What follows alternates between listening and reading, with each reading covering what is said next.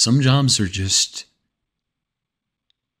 filled with collateral things that make many people uncomfortable. Heights, depths, risk and danger. We explore one of those, and most people think my job is pure nightmare fuel. I used to disagree with them. I work as a cell phone technician. You've probably seen videos on YouTube of some guy clinging to the top of a metal tower in the middle of a huge empty nothing. That's me. It's about the best job you can get where I live without that high school diploma, and the only real source of entertainment to boot. As a perpetual screw-up with an appetite for adrenaline, I was basically a star candidate. Really, the only two requirements are a basic level of physical conditioning and a complete lack of fear, both of which I have. Or at least I thought I did. 2 weeks ago, the company I work for, who shall remain unnamed lest the corporate overlords find this post, sent me out to a job site about 50 miles out of town. Rarely do I have to cross state lines, but the tower in question was about as far away as it gets. A big one, too. 400 some odd feet, meant to bounce signals all the way across the Appalachian Mountains from one sleepy mining town to the next. That suited me fine. I prefer working where prying eyes won't see me for one reason: base jumping. For the uninitiated, base jumping entails throwing yourself off a big object with a parachute on. You know, when you jumped off the roof of your house as a 10-year-old with a blanket and broke your ankle, or your stepdad came out and beat you with a belt afterward and drove you to the hospital? No? Maybe it's just me. Anyway, base jumping is basically the grown-up version of that, minus the broken ankle and the beating, hopefully. Luckily, for me, secluded cell towers happen to be the perfect place for this kind of hobby. The morning I was supposed to head out, there was a fine mist sinking down into the hollers around where I live. The locals call it moonshine weather, which translates to stay the hell inside and get drunk instead of going to work. As tempted as I was to do just that, I'd been hoping they'd send me out that way for months, and I couldn't pass up this opportunity. I should have trusted my gut. Instead, I brewed myself a shitty thermos of coffee, threw my gear into the back of my shitty Jeep, and well, you get the idea. I drove a few hours out to the site, fooling myself all the way that the weather would clear up as soon as it would be sunny to climb all the way to the top. I packed my parachute along with my other gear. I used to bring a GoPro along until I realized that recording that sort of behavior would give OSHA rep an aneurysm. Probably isn't smart. I can be smart when I remember to. Anyway, I parked my Jeep outside the fence around the tower and typed the code into the electronic gate. Someone had strung a razor wire over the top of it, but I doubt anyone visited much and the wire was crumbling in places. I figured anyone who really wanted to wouldn't find it hard to bypass. My suspicions were confirmed as I drove past the tiny maintenance shed sitting in the corner of the lot and found every inch of the corrugated metal covered in graffiti. I admired it as I opened the padlock and retrieved one of the bulbs from inside. The work order said this tower needed an aircraft warning light replaced. You know, those blinking red lights that let you know there's a giant tower out there in the dark. I took one from the dusty shelf and tucked it into my rucksack, threw on my climbing rig and checked my chute one last time, and started the climb. The start of the climb is always boring, one hand over the other, rung by rung. You're almost impatient, waiting for that thrill that comes with dangling hundreds of feet above the earth. Or at least I was. But you have to pace yourself. A fall from 30 feet can be just as fatal as a fall from 400. And if I was going to go out, I know which one I'd rather take. Most of the time you'll see the tower climbers clipping a carabiner to each rung to fasten themselves in place as they go. I don't bother with that unless it's a windy day. And it wasn't. In fact, the air seemed unnaturally still as I climbed. If I were a wiser man, I might have paid more attention to the prickle at the back of my neck or the sense of foreboding in my gut. But as you probably guessed, I'm not. So I didn't. Instead, I chalked it up to coffee jitters and doubled my pace. Probably just needed to take a leak. Have you ever pissed off a 400-foot tall object? It's just as awesome as it sounds. I was around halfway up when I realized that fog around me had grown more dense rather than less, which was strange.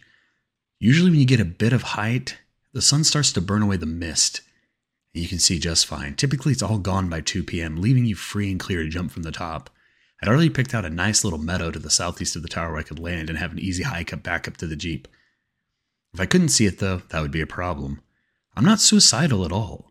It looked like my dreams were shattered for the day, and the fog around me was so dense now that if I had not known better, I would have thought a storm was rolling in. But the weather forecast hadn't mentioned any chance of storm. There was still no wind. It was strangely silent except for the dull ring of my boots on the rungs and that own breath in my ears. So I paused to take a break about halfway up. There are altitude markers painted on the cell tower so you can mark how far you've come. I just passed 150 feet. Clipping a carabiner to the rung above me for the first time that day, I leaned back and stretched, enjoying the feeling of weightlessness. I glanced down, something the veteran climbers tell you to never do, and that's when I saw it. Down below me, shrouded in mist, a shape clung to the side of the tower. I say shape because I couldn't get a clear look at it, just a shadow, maybe 100 feet below, so far away that I really couldn't tell if it was moving. The fuck? Now, I know I'm not Shakespeare, but I doubted old Bill would have reacted any different than I did. I mean, why would anyone be climbing a cell tower in the backwoods, Appalachia, on a day like this? Anyone besides me, that is. My first thought was, it's one of those graffiti artists who, finding their skills limited by the canvas of the old maintenance shed, had grown the balls to climb the tower and add a little color to the gray steel. Good on them. Might make for an awkward meeting if they caught up to me, but I wasn't about to call the cops or anything. I even debated on hanging around until they got a little closer, but I decided against it. That was my first and only good decision on that day. Probably the one that saved my life. I kept climbing, reasoning that if my fellow climber made it to the top while I was still around, I'd congratulate them on their courage and ask them nicely to paint over one of the lights so the company could send me out here once a month or two and I could get my jump on. I reached the 200-foot mark and took another break, feeling the cool, wet air on my cheek, scratching under my thick beanie. The company tells you to wear a helmet, but I figure that at heights like this, I prefer my cranium to liquefy on impact if I fall. Quick and painless, I took another look down to see how the mysterious friend was doing. It was closer. I say it because it took my brain a few seconds to register the thing climbing up the tower towards me wasn't human. It had closed the distance between us by a few dozen feet and was impossible to mistake. Its arms were too long, its body too short. I caught a glimpse of dark, glistening skin through the mist, the face twisting on a knobby neck, two eyes that were as pale and milk white as like an old man's cataracts. I blinked. It was still there. One arm swung over the other with unnatural grace, a hand large enough to swallow the whole entire rung curling around steel. The fuck? Once more, and with feeling. Now, I'm not superstitious or religious or philosophical or political or anything at all. I'm a monkey brain tower climber. And when I saw the thing that was following me up the tower, my monkey brain took right over. I scurried up the rungs, throwing caution to the wind, my brain trying to account for what I was seeing. Some kind of prank, a TV show, right? With an absolutely insane budget? I mean, a dozen half-hearted attempts at reason flew through my mind, each as pathetic as the last. I climbed until I was out of breath. My mind, looking for excuses and coming up empty, swung back around to did I just really see that? I risked a glance down. The thing was still below me and gaining. It climbed in eerie silence, not growling or snarling like a wild animal, just the quiet, fluid determination of a predator stalking prey. I caught a flash of movement, of a snub-nosed face, of naked skin and a mouth full of black teeth. I'd given an old meth head some change once, and he flashed me a rotten grin of teeth like that. There was only one way down now, and that was up.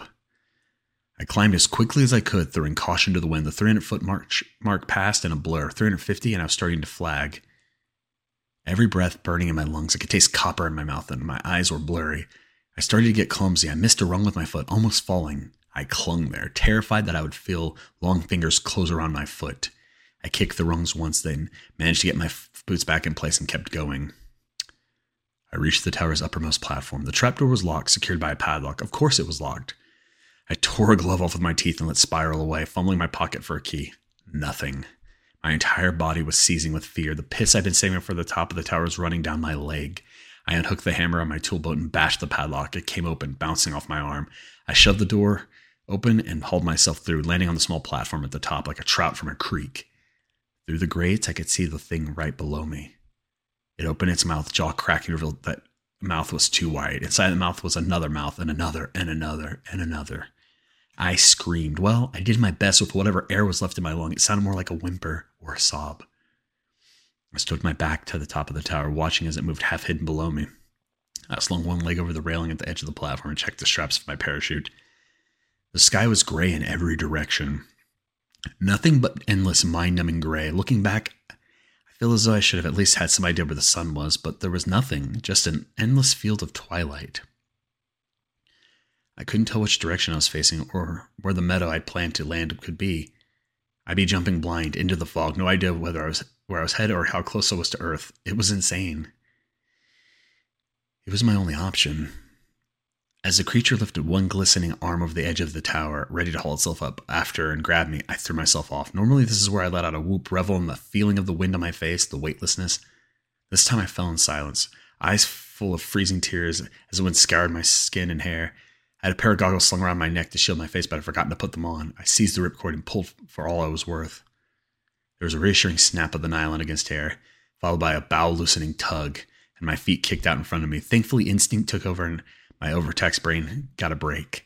I glanced up and over my shoulder, wind whistling in my ear, but I could see no sign of the creature above me. I held on the steering lines, straining to see the sign of ground below me, and there was nothing.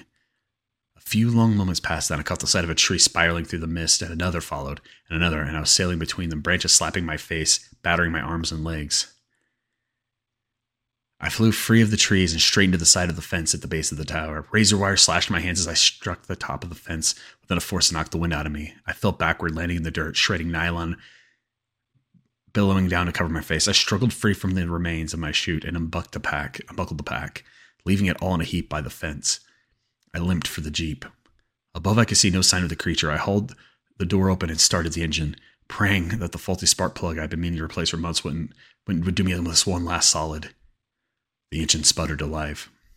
Something flew overhead, a blur. I caught sight of its long limbs wide, of membranous wings, billowing in the sky. Eyes locked on mine as the predator glided silently overhead, banging and turning towards me. I threw the Jeep into reverse, tires spinning in loose dirt. My head bounced off the headrest as I crashed through the gate. Then I was off, jostling down the gravel-packed road. I didn't stop driving until I reached home. Autopilot must have kicked in because I drove myself to the ER. They must have thought I was some sort of crazy person, eyes wide, pants soaked with piss. They had to peel my fingers from the bloody steering wheel before they could get me inside. It's been 2 weeks now, and the stitches across my arms and hands are just now healing. I'll have the scars the rest of my life, and I'm writing this with the doors locked and my stepdad's old 12-gauge leaning against the desk next to me. I should get a dog, maybe 2. The mist is back, and somehow the mountains just don't seem as safe as they used to. The screen on my phone just lit up, a text from the company. Another job, another site. I don't think I'll answer. Well, and who would blame him? It's one thing to go from the thing that brings you adrenaline and joy, but the moment that true test of mortality comes in, and in this case, in the visage of an indescribable monster pursuing him as a predator, can't see wanting to return to that sort of danger willingly. So, what you guys think? Would you return to the job site? Would you continue on and risk it just for the excitement of the potential jumps to happen and adrenaline of what may be? Or would you pack up and maybe even leave those mountains behind and for greener pastures and clearer skies that aren't mist-filled and full of monster? But curious what you guys think, and thanks and take care.